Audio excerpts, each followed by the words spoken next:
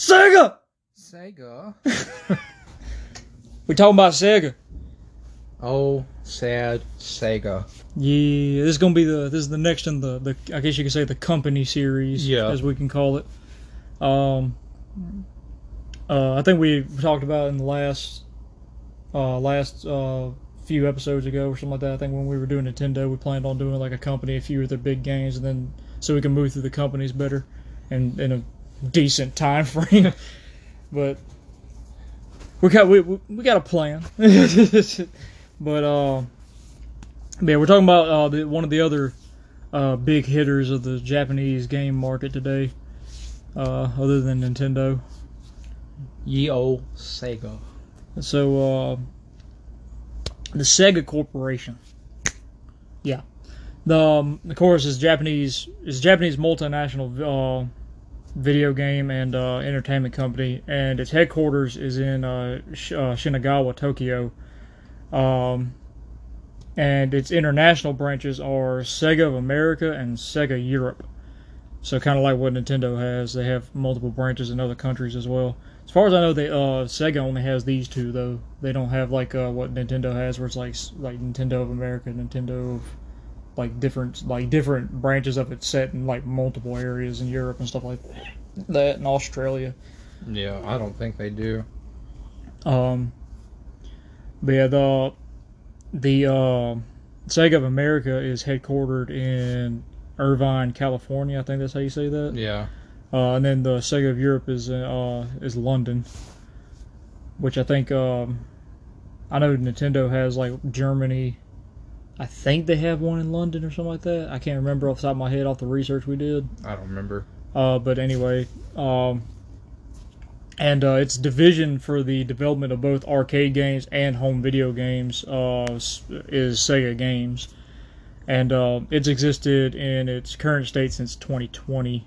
And from 2015 to that point, the two had made up separate entities known as Sega Games and Sega Interactive Company Limited.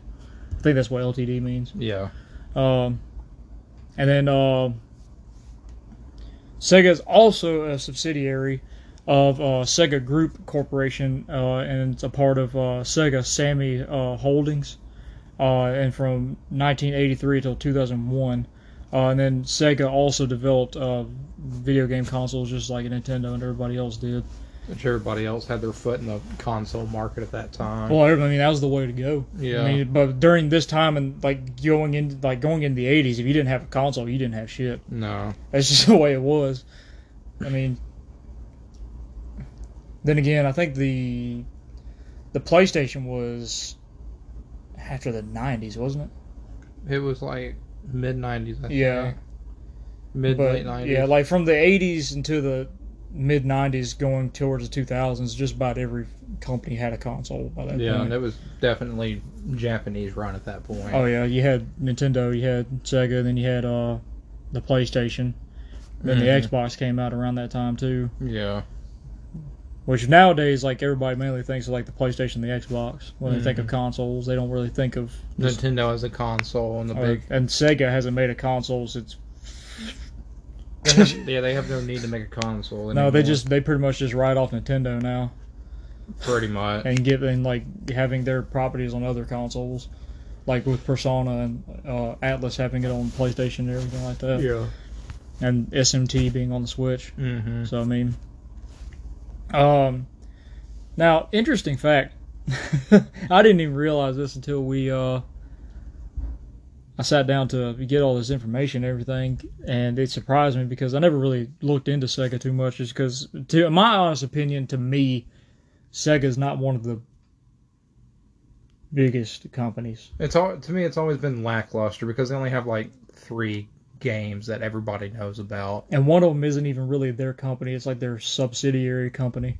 Yeah. So, I mean, like they have Sonic, like the biggest ones that I can think of coming to mind are Sonic, Yakuza, and then the Persona and SMT games.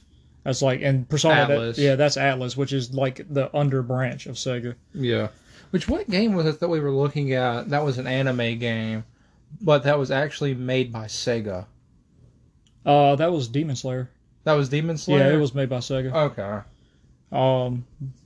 which might actually be pretty decent. I kind of want to try it. As long as it's not... It's not Bandai Namco. Yeah, as long as it's not them, then I'm pretty sure the anime game's going to be okay. Every fighting game published by Bandai Namco was just copy-paste garbage. Yeah. Square, square, square, triangle, then you do a super. Yeah. Or if you're feeling real daring and fancy, you can do an ultimate. Yeah. It's like playing old God of War, but if you were limited to like one good combo. Yeah, pretty much. It's like all you had was the generic slashes. That's all it was. You didn't have anything else. There's no mixing up to these at all. I mean, you can. And if you try, it punishes you. Yeah. It's just stupid. Anyway, we get off topic.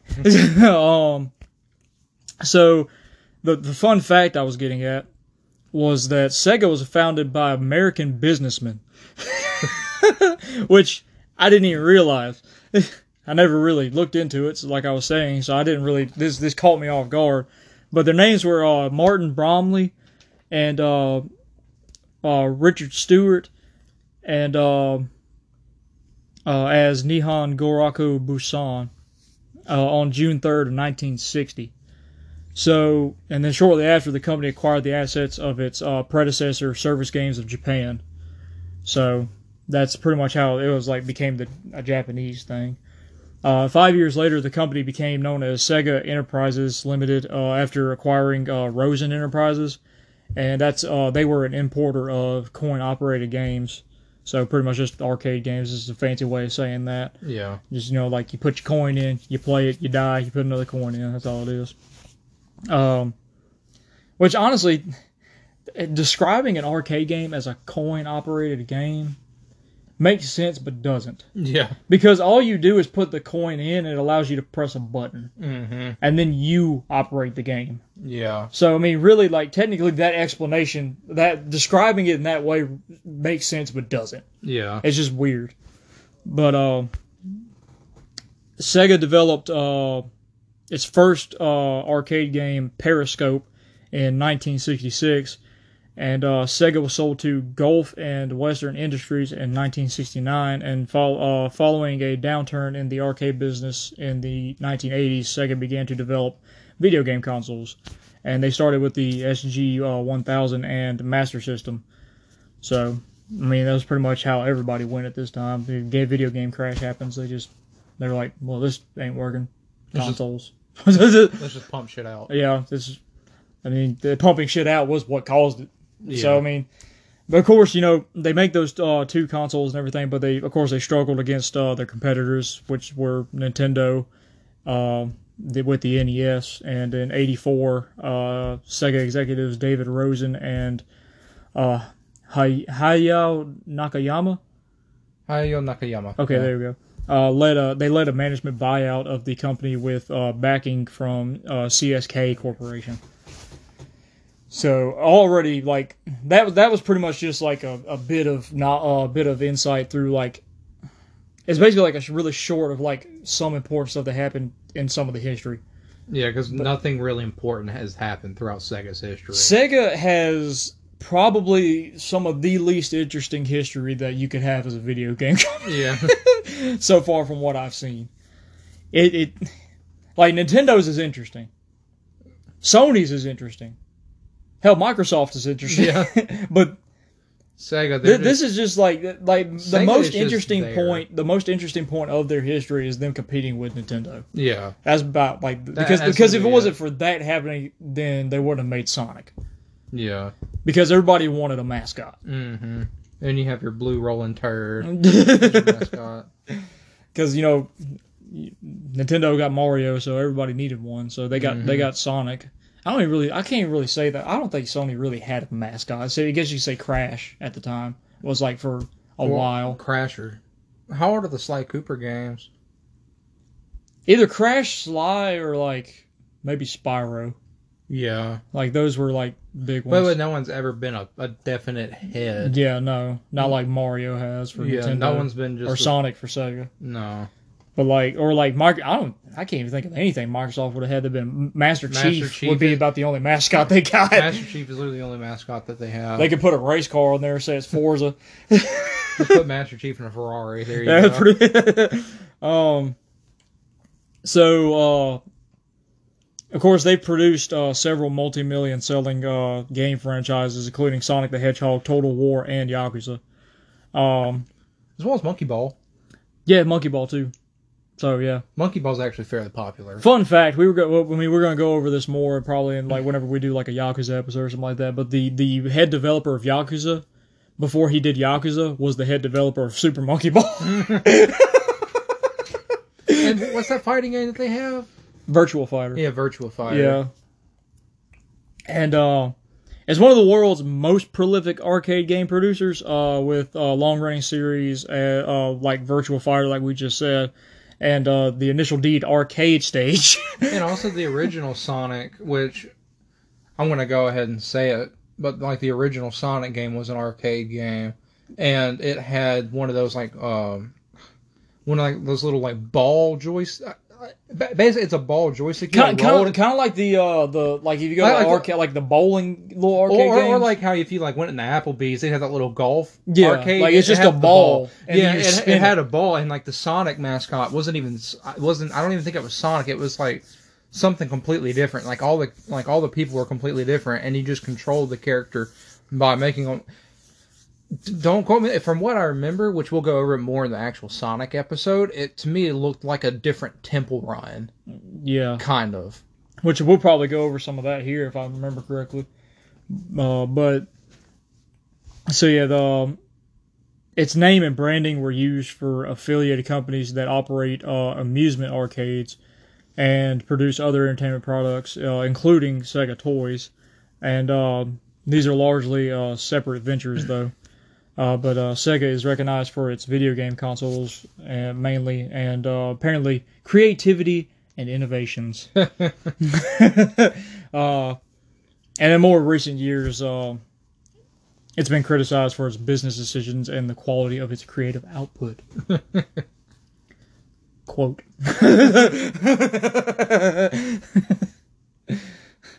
But so in May 1940. May 1940.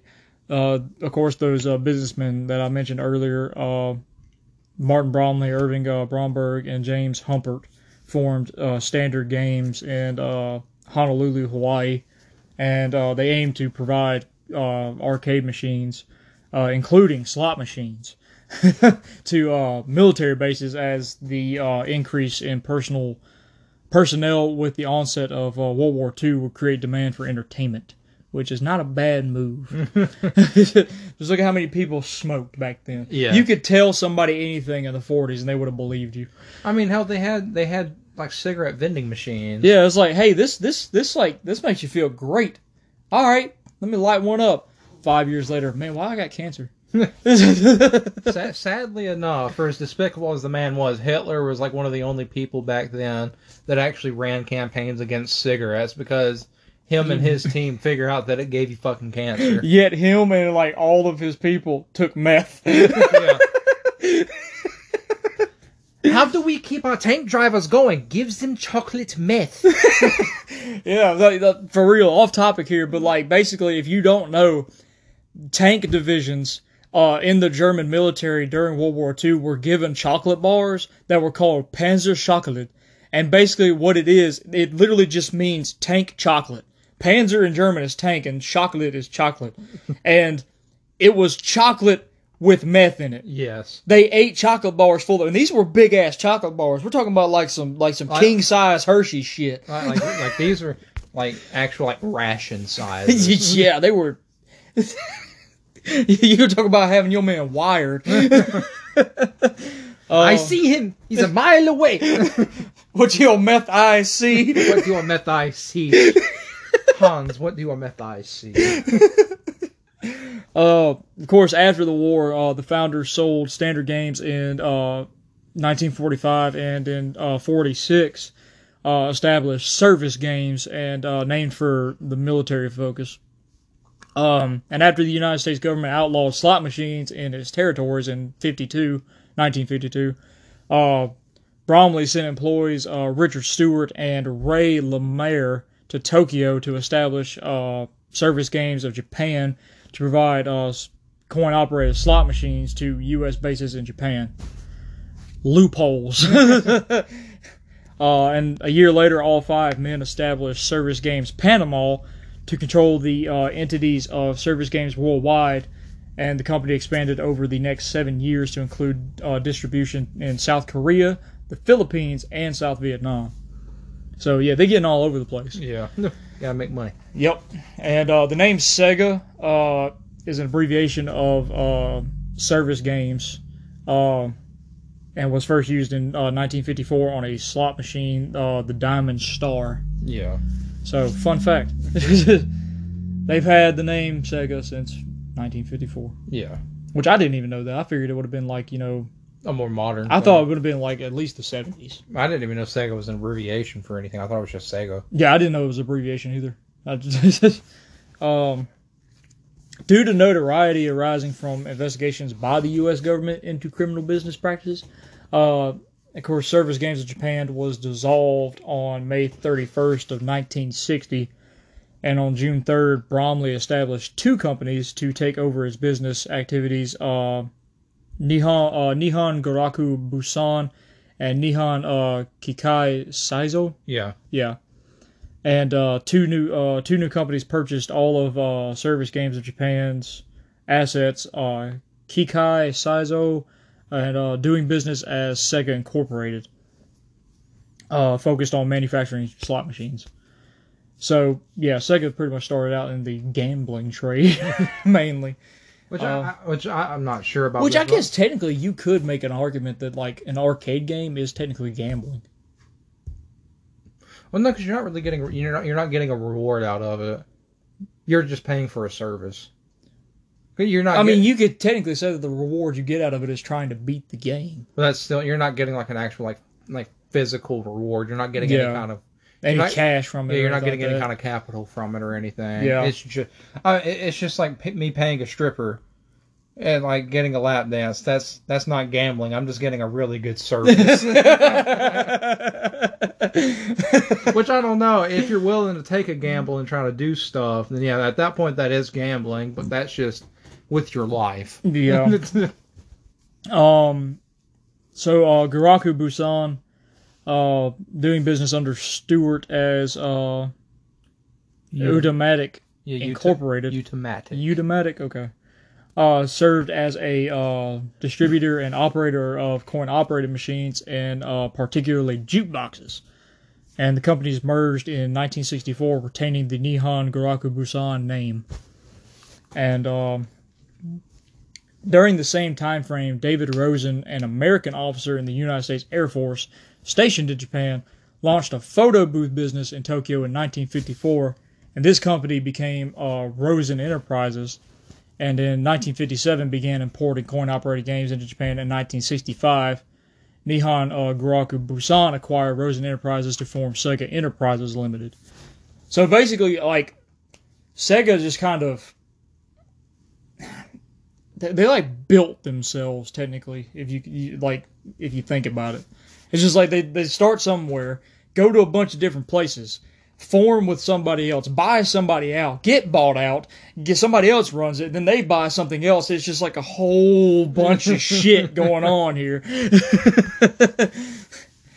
So yeah, it's just kind of rocketing across the earth, all over the place. Oh yeah, and so yeah, they became Sega Enterprises, and Rosen was installed as the CEO and managing director, while Stewart was named president and Lemaire was the director of planning. Shortly afterward, Sega stopped leasing to military bases and moved its focus from slot machines to coin-operated amusement machines, and its imports included Rock-Ola jukeboxes, pinball games by Williams, and gun games by Midway Manufacturing, which Midway we talked about in our first episode. They were the people that handled distribution of arcade machines in the States. Yeah. So yeah, like Pac-Man and all that and everything.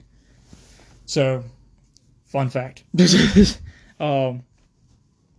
Sega imported second-hand machines, which required frequent maintenance, it began constructing replacement guns and flippers for its imported games.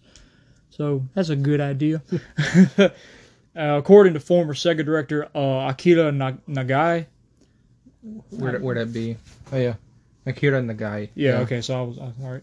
This led to the company developing its own games, and the first arcade electromechanical game, they say here, Sega manufactured was the submarine simulator Periscope, and that released worldwide in the late 1960s. It featured light and sound effects considered innovative and was successful in Japan. It was exported to malls and department stores in Europe and the United States, and helped standardize the 25-cent per play cost for arcade games in the U.S. Sega was surprised by the success. And for the next 2 years, the company produced the worldwide success of Periscope led to a technological renaissance in the arcade industry, which was reinvigorated by a wave of audio-visual EM novelty games that followed in the wake of Periscope during the late 1960s to early 1970s. And however, rampant piracy led Sega to cease exporting its games around 1970. You gotta love piracy. Good old piracy. Piracy's everywhere, man. Shit, don't want to watch a movie? Pirate it. You wouldn't steal a car.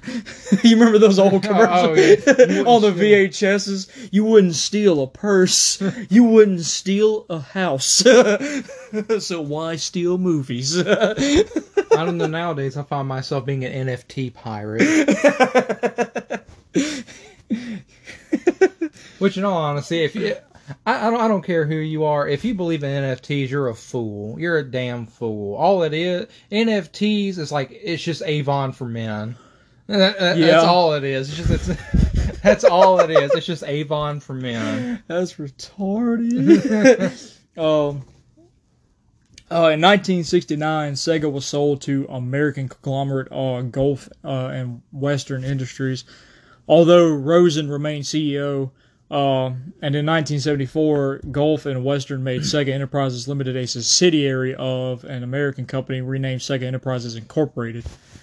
Sega released Pongtron, its first video-based game, let me say that, in 1973, and despite late competition from Taito's hit arcade game Space Invaders in 1978, Sega prospered from the arcade video game boom of the late 1970s. So that's when everything pretty much blew up. Yeah.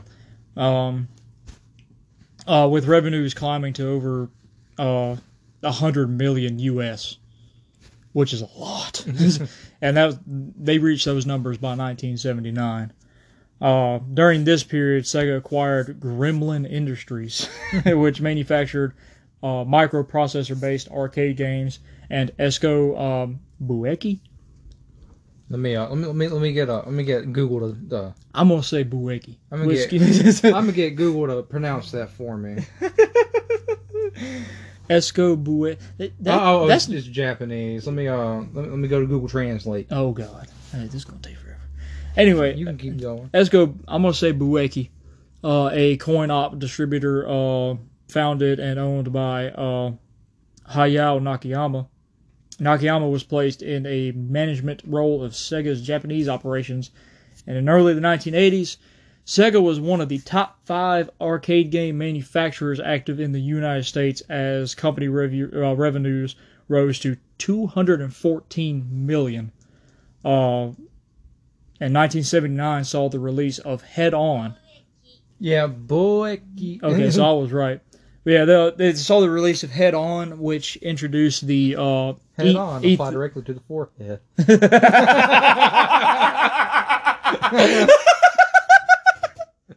Man, you brought back a memory I didn't want. Head On, apply directly to the forehead. Head On, apply directly to the forehead. It's fucking commercial, I swear. It's like if we didn't get the point by now that we're supposed to apply directly to the forehead. It's like, how many times did they repeat it? Like 6 times? I don't know. They said it to the point to where, I mean, if you did not know that you applied it to your damn forehead, then you had it. It sounded like they were applying something else to their forehead. How many times they freaking repeated it?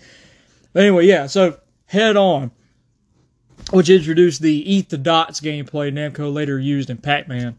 And in 1981, Sega licensed Frogger, its most successful game until then. And in 1982, Sega introduced the first game with isometric graphics, Zaxxon.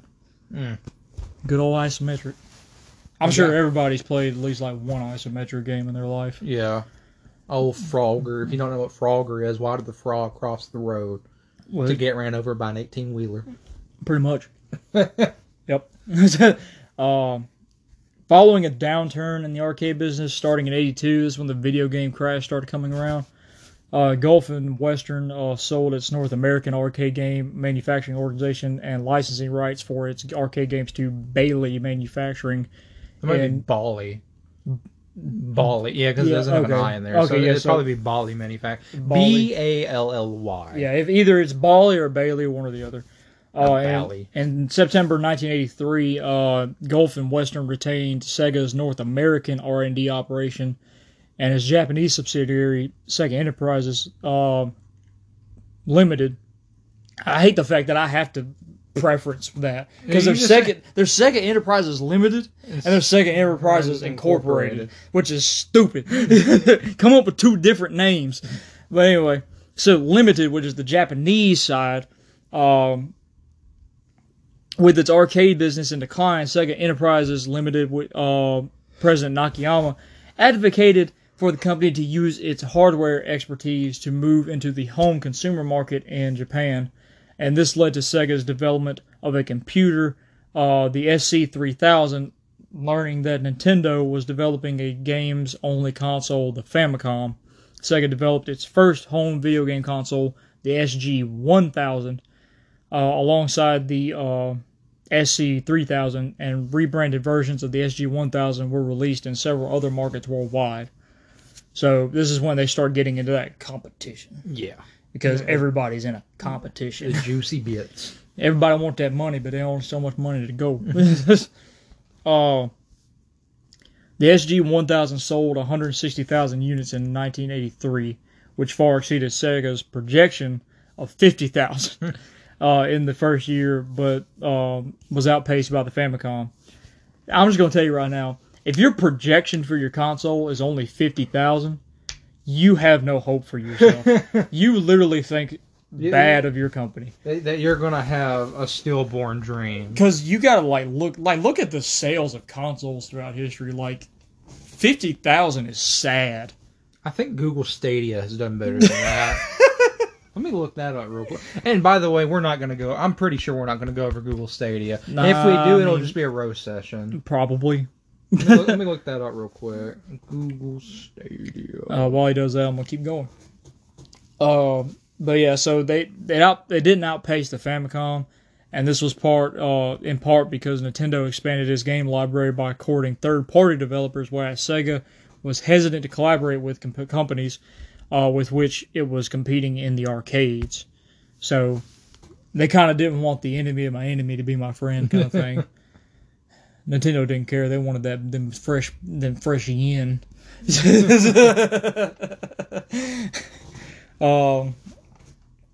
In November 1983, Rosen announced the intention to step down as president of Sega Enterprises Incorporated on January 1st, 1984. And Jeffrey Rochlis, it's Rochlis. If you know how to pronounce that, I'm sorry. Was announced as the new president and COO of Sega. And shortly after the launch of the SG-1000 and the death of company founder Charles Bloodham, Gulf and Western began to sell off its secondary businesses.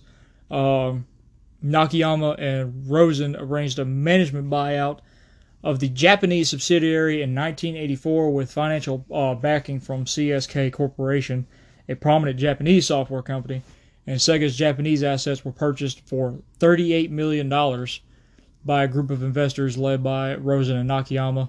Isao Okawa, head of CSK, became chairman, while Nakayama was installed as CEO of Sega Enterprises Limited. So yeah, a whole lot of buyout happens in this company for some reason. I don't know why. I think so far, because I didn't know a lot about Sega until doing research for this. Of course, it just never really interested me that much. But in terms of the companies that I do know a little about, I'm pretty sure Sega has had the most buyouts. Yeah, probably. And merges out of all Just the video throughout its entire history. Yeah, out of all the video game companies. I couldn't pull up any specific numbers on the Google Stadia, but of course it's not doing well at all. I wouldn't imagine it is. I mean, I don't like the idea of just a strictly cloud-based gaming service. So basically, you're having to like stream your game as you go, which I think is awful. Yeah. I mean, just look at PlayStation Now.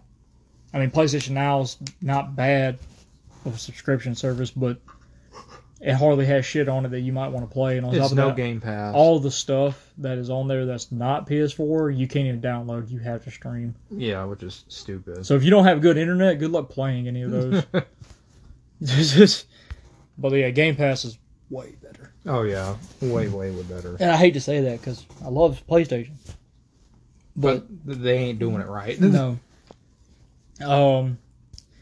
In the 1985, Sega began working on the Mark III, which was a redesigned SG-1000. And for North America, Sega rebranded the Mark III as the Master System, with a futuristic design intended to appeal to Western tastes. And the Mark III was released in Japan in October of 1985. I have noticed, for some reason, Japanese companies think that we have completely different views of stuff than they do. Like, in terms of tastes. Just like, Dragon Quest was changed to Dragon Warrior over here. Yeah. It had completely different art for it and everything. I mean, Dragon Quest looked cooler. It's just, yeah, it's cartoony, but it's drawn by Akira Toriyama. Of course it's cartoony. But, despite featuring, more powerful hardware than the Famicom in some ways, it was unsuccessful at launch, as Nintendo required third-party developers not to publish their Famicom games on other consoles. Sega developed its own games and obtained the rights to port games from other developers. And to help market the console, market the console in North America, I'm sorry, I got slight dyslexia. Sega planned to sell the Master System as a toy, similar to how Nintendo had done with the Nintendo Entertainment System. What the hell is up with me today? Sega partnered with Tonka. Ooh, yeah, Tonka truck. I got me a Tonka truck. An American toy company, which I'm pretty sure everybody's probably seen a Tonka toy if you live in the States. I don't know about other countries or not. I don't know how far they reach. I think they're just in the States though, but like they're just the big yellow bulldozer trucks and shit like that you can buy for kids. But yeah, they partnered to make use of Tonka's expertise in the toy industry. And ineffective marketing by Tonka handicapped sales of the Master System, and by early 1992, production had ceased in North America, and the Master System sold between 1.5 million and 2 million units in the region. So, the Master System still sold more than the SG-1000 did. Yeah. Because the SG-1000 only sold like 150,000. 160,000. Yeah. Which is a low number. Yeah, that's extremely low. But this was, of course, this was less market share in North America than both Nintendo and Atari, which controlled 80% and 12% of the market, respectively. The Master System was eventually a success in Europe, where its sales were comparable to the NES. And as of late 1993, the Master System's active installed user base in Europe was 6.25 million units. And the Master System has had continued success in Brazil. And new versions continue to be released by Sega's partner in the region, Tectoy. And by 2016, the Master System had sold 8 million units in Brazil. God damn. Just Brazil. Jesus Christ. That's so dumb. I feel bad for it. I feel bad for y'all. That was in 2016. That's sad. That was when we graduated. Yeah. We're young, by the way. Jesus Christ. I mean, hell, if they can make a profit somewhere. I thought that was the wackest shit. Man, them Brazilians love some Sega, apparently. During 1984, Sega opened its European division of arcade distribution, Sega Europe, and it re-entered the North American arcade market in 1985 with the establishment of Sega Enterprises USA at the end of a deal with either Bally or Bailey, whichever one that is that name again. The release of Hang On in 1985 proved successful in the region and becoming so popular that Sega struggled to keep up with demand for the game. So, sounds familiar. UFO Catcher was introduced in 1985, and as of 2005, was Japan's most commonly installed claw crane game. And in 1986, Sega of America was established to manage the company's consumer products in North America, beginning with marketing the Master System. A whole lot of shit. Yeah. During Sega's partnership with Tonka, however, interestingly enough, Sega of America relinquished marketing and distribution of the console and focused on consumer support and some localization of games, such as Outrun, released in 1986, became Sega's best-selling arcade cabinet of the 1980s. And former Sega director Akira Nagai said, "Hang On" and Outrun helped to pull the arcade game market out of the 1982 downturn and created new genres of video games. Bold. Bold statement. It's possible, but I wasn't alive then, so I don't know.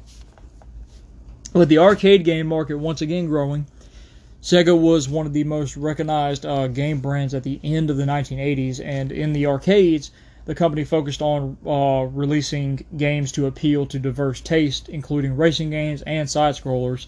Sega released the Master System successor, the Mega Drive, in Japan on October 29, 1988, and the launch was overshadowed by Nintendo's release of Super Mario Bros. 3 a week earlier.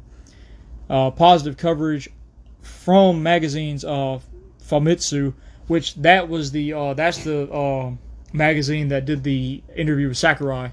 That I was trying to remember the name of. Oh, okay. Yeah. And Beep with an exclamation point helped establish a following, and with the latter launching a new publication dedicated to the console, but Sega shipped only 400,000 units in the first year.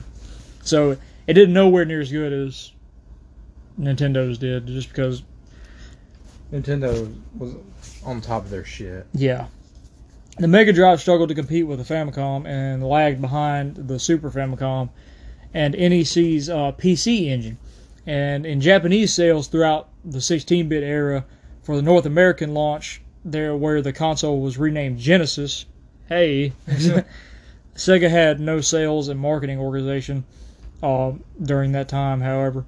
And after Atari declined an offer to market the console in the region, Sega launched it through its own Sega of America subsidiary. The Genesis was launched in New York City and Los Angeles on August 14th, 1989, and in the rest of North America later that year. The European version of the Mega Drive was released in September of 1990. So this is when we get to the more well-known history of Sega, probably, with the Genesis and everything. Genesis was not a good console. I don't care what they say. I don't care. You can fight me. Genesis was not a good console. This shit was whack. And of course, I didn't like the. We had a Genesis and everything, but of course, I didn't play it anywhere near as much as the Nintendo stuff, just because it had, Zelda and stuff. Better games in general. Yeah. Former Atari executive and new Sega of America president Michael Katz, with a Z at the end, so as it would be Katz, developed a two-part strategy to build sales in North America. and the first part involved a marketing campaign to challenge Nintendo and emphasize the more arcade-like experience available on the Genesis, with slogans including "Genesis does what Nintendo don't." But there's still a lot of things that Nintendo don't. And since Nintendo owned the console rights to most arcade games of the time, the second part involved creating a library of games which used the names and likenesses of celebrities such as Michael Jackson's Moonwalker and Joe Montana Football. I forgot about Michael Jackson's Moonwalker. That game is so bad. And of course, Sega had difficulty overcoming Nintendo's ubiquity in homes. And despite being tasked by Nakayama to sell 1 million units in the first year, Cats and Sega of America sold only 500,000. So, despite their bold choices of marketing and going balls to the wall on it, they still couldn't do shit. They sold half of what they needed to. I'd be surprised they sold that much. With a phrase like that, that was horrible. That's like as bad as somebody saying a really bad fucking pun. I mean, that's pretty much all that was a bad pun. After the launch of the Genesis, Sega sought a new flagship line of releases to compare with Nintendo's Mario series, and its new character, Sonic the Hedgehog, went on to feature in one of the best-selling video game franchises in history, Sonic the Hedgehog, funnily enough, and began with a tech demo created by Yuji Naka, involving a fast-moving character rolling in a ball throughout a winding tube. This was fleshed out with Naoto Oshima's character design and levels conceived by designer Hirokazu Yasuhara, and Sonic's color was chosen to match Sega's cobalt blue logo, and his shoes were inspired by Michael Jackson's boots. And his personality by Bill Clinton's can-do attitude. Oh, yeah. Sonic be getting that good under the counter, too. The pink one is just Monica Lewinsky. Gotta go fast. Nakayama hired Tom Kalinske. Point it out. Yeah, it's Kalinske. Oh, yeah, Kalinske. As CEO of Sega of America in mid-1990. And Katz departed soon after, and Kalinske knew little about the video game market, but surrounded himself with industry-savvy advisors about what I would be if I owned a business.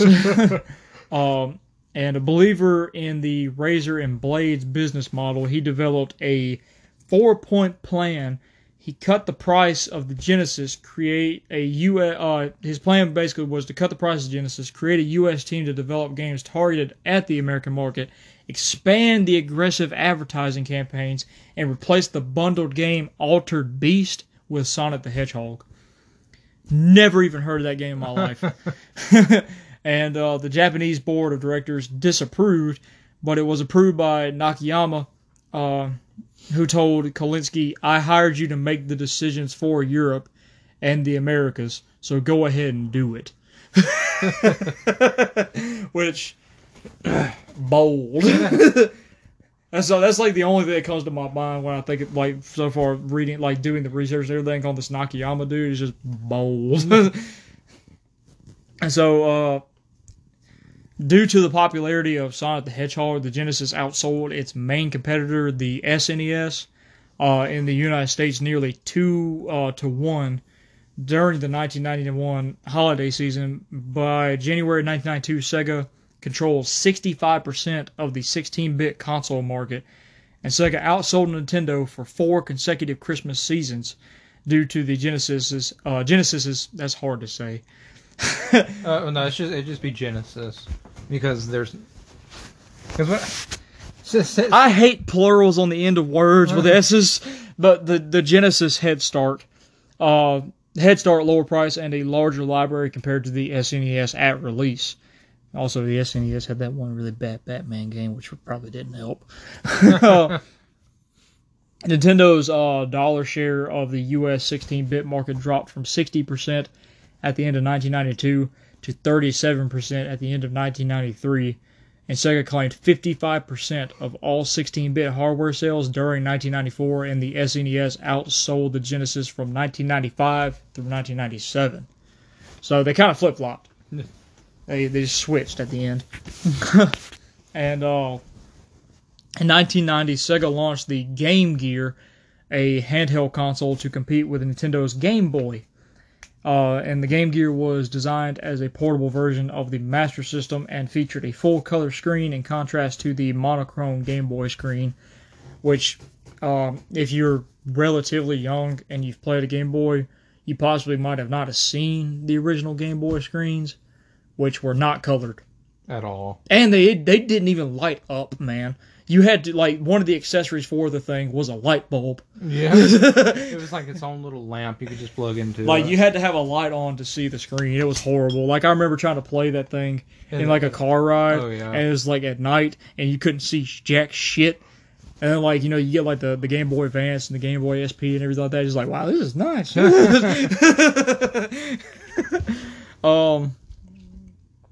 But due to the short battery life of the Game Gear and lack of original games and weak support from Sega, the Game Gear did not surpass the Game Boy, having sold approximately 11 million units. And Sega launched the Mega CD in Japan on December 1st, 1991, initially retailing at Japanese yen value of 49,800 yen.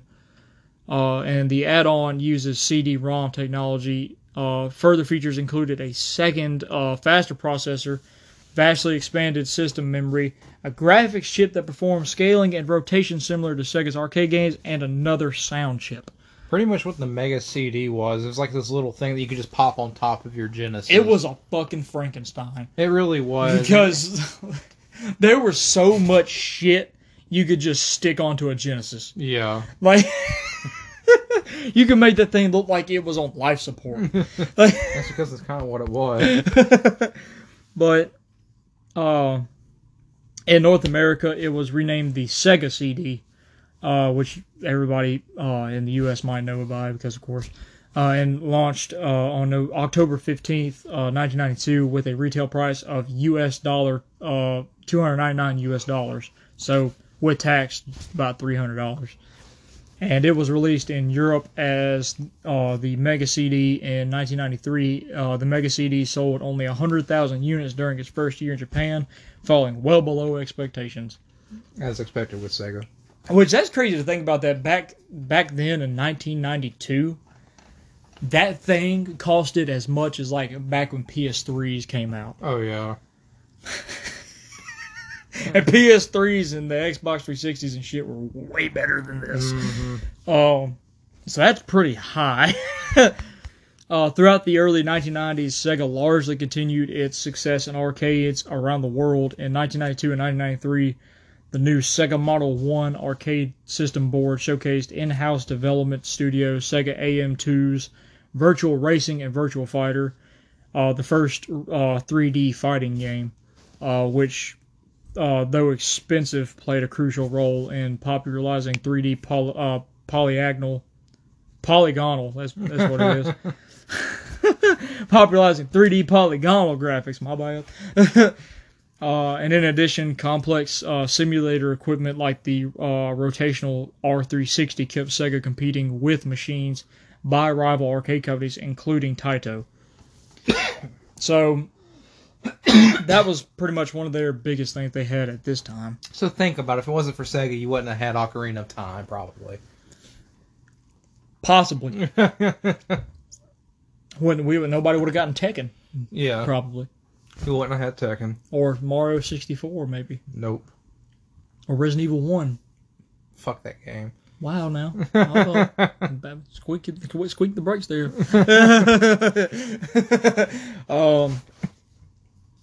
So, new official region-specific distributors and manufacturers, including the UK's Dice Leisure, I'm assuming that's how you say that, allowed Sega to sell its machines outside of Japan with ease, and Sega's domestic operations division was opened hundreds of family-oriented suburban Sega World amusement arcades in Japan during this period, as well as a large over 18s Geigo facilities in the high-profile urban areas of Roppongi and Ikebukuro. In 1993, this success was mirrored in overseas territories with the openings of several large branded entertainment centers such as Sega Virtual Land and Luxor Las Vegas. Ooh. Yeah. Viva Las Vegas. But in 1994, Sega generated a revenue of 354,000.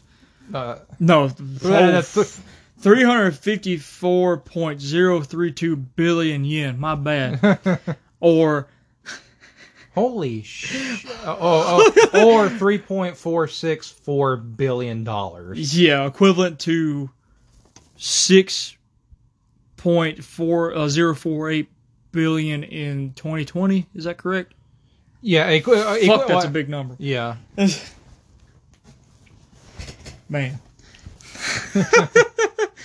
In 1993, the American media began to focus on the mature content of certain video games such as Night Trap for the Sega CD and the Genesis version of Midway's Mortal Kombat. It wasn't Night Trap that movie that kind of played out. I mean, not that movie, but it's like a game that kind of played out like a movie and everything. Yeah, it had like the dudes and like the black clothes and everything. You had to like activate traps in the house to get rid of them. It was like one of the first live action games. Yeah, and I'm glad it's like one of the only live action games because those are horrible. This came at a time when Sega was capitalizing on its image as an edgy company with attitude. Ooh. And this reinforced that image. And to handle this, Sega instituted the United States' first video game rating system, the Video Game Rating Console, or the VRC.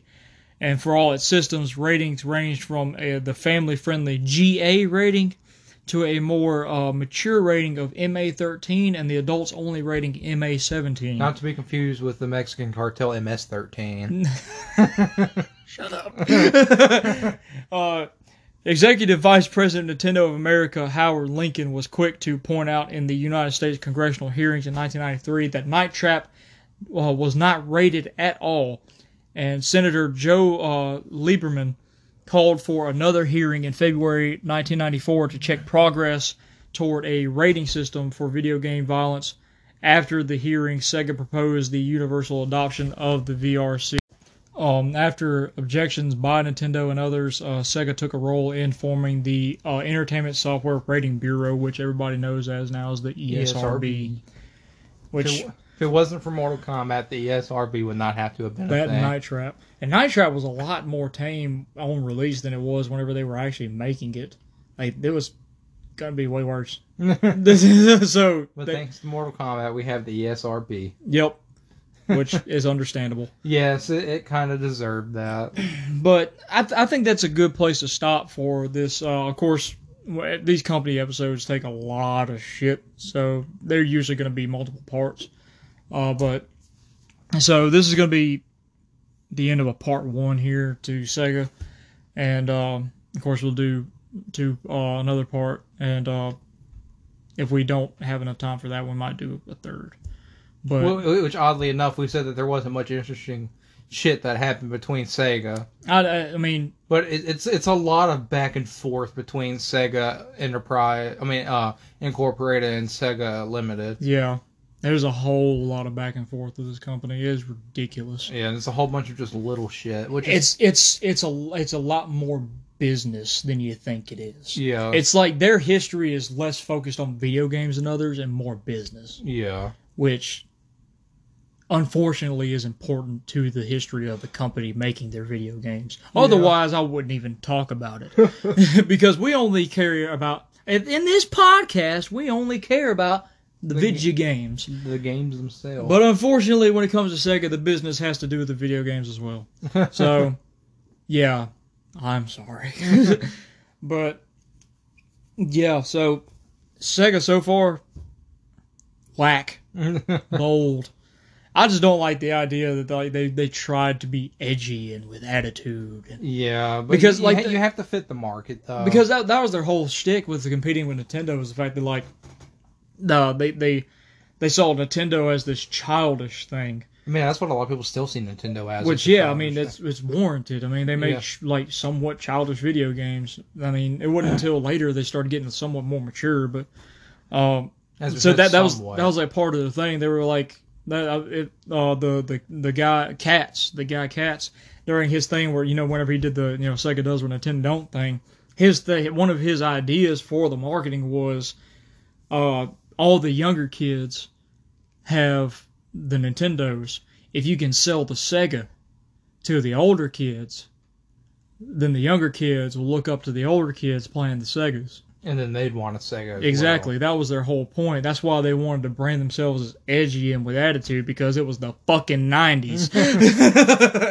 Everything was edgy. And everything had a fucking attitude. Just look at Spawn. Just look at The Crow. Just look at everything. Marilyn Manson. Limp Biscuit. Columbine. Okay. All right. Woo! But getting off of that, something I think interesting that we should do at the end of the next episode is actually read off some of our statistics. Yeah, because we've actually we got some interesting analytics and stuff on the podcast so far. We kind of want to share them, and kind of surprised and impressed. Yeah, I mean, we didn't think that this would escape the United States. Not this early. No, I mean, I was expecting like maybe a year or two. Yeah, but we're already outside of the United States. I mean, we got time. We can talk about it right now. Shit. Oh no, I think I'm about to have to leave here in a little bit. Oh man, we got a little bit. But anyway, so we'll go ahead and talk about it real quick. But basically, analytics-wise, of course, our majority is in the U.S., but we actually have some audience in Mexico and Germany. Yeah, which is surprising. I did not like. I could see Mexico. Yeah, but Germany is just out of left field. I don't know where the hell Germany came from on that one. And of course, we run our podcast on the. If you hear from the ads we have at the beginning of the episodes now. Which thank you, Anchor, for that. Yes, thank you, Anchor, if you're listening. Anchor sponsored us, and we run the podcast through Anchor. And, of course, you can listen to on Anchor or Spotify or Apple Podcasts and other major platforms. But right now, our majority is on Spotify. We have a small percentage in Anchor. We don't have any in other platforms just yet. And, yeah, we wanted to get that out there because that was freaking crazy. Yeah, it's insane. And I can see what regions they listen from and everything, too. And, like, in the U.S., I can go into... It'll show me, like, what states, yeah. And I can go into the states and see what cities that people are listening from. And I think it's a little bit fucking dope. Yeah, it's dope. It's a little bit creepy at times. It's like, oh, we have somebody from here. It's just they just call random numbers. Just like, you know what? They're like, yeah. Of course, I'm pretty sure our listener base has dipped since the first episode, mainly because me and Trev had to take that break from both being sick. Which was like 2 weeks of no episodes. Yeah. But we're trying to build back up to where we get as many plays on as we did on that first episode, and hopefully keep that a consistent thing. Because right now we have 99 plays total on the podcast as a whole, and we'd like to grow that and get more of an audience. So if I know we haven't really said this, but I don't know if we've really said this before, but I mean, if you know anybody that listens to podcasts, or if you... anybody that just likes video games in general. Yeah, likes video games, or like maybe want to know some of the history of video games and everything, just, give us a shout out to them if you don't mind, and we'd appreciate that greatly. Oh, yeah. And, yeah. But anyway, so I think that pretty much wrap everything up. We feel like giving a little bit of information, but... This has been another episode of Auto Say Disabled. As always, I'm your host, Caleb Center. This is me, Trevor King Thick. And we will see you in the next episode. Later, people.